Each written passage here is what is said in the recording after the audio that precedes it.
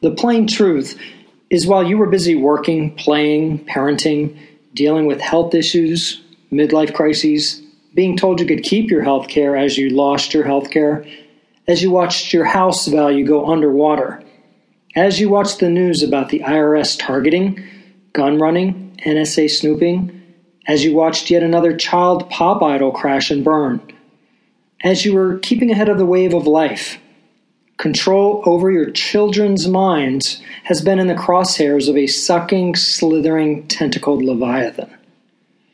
If you ask a teacher, it is the newest same old thing with another name program they are being forced to implement after taking umpteen workshops in an effort to decode it. They are just waiting for the test to come out so they can see what they should be teaching to.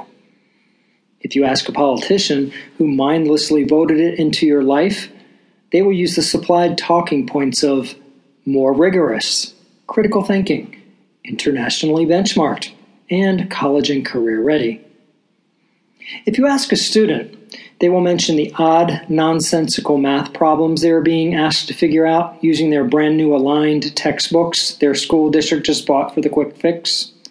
If you ask a progressive, Republican or Democrat, they may tell you in a rare moment of honesty that they are at long last within reach of one of their most prized goals that they have been salivating over for decades.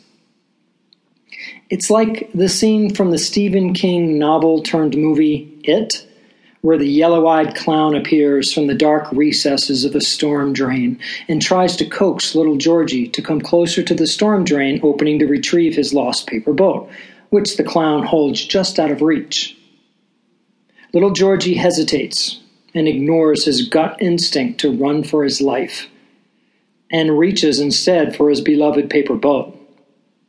It is then that the clown's voice changes. His yellow-fanged snarl reveals what Georgie's gut instincts told him was the truth all along, hidden beneath the cheery painted-on facade of the evil clown's face. His arm is clamped down upon by the clown's razor-sharp claws in a death grip. Before we know it, little Georgie is pulled screaming, legs kicking, down into the abyss of the dark, dank storm drain. Add to that visual little Georgie's parents being pulled into the drain, followed by his teachers, his school district, his state Department of Education, and his country's exceptionalism.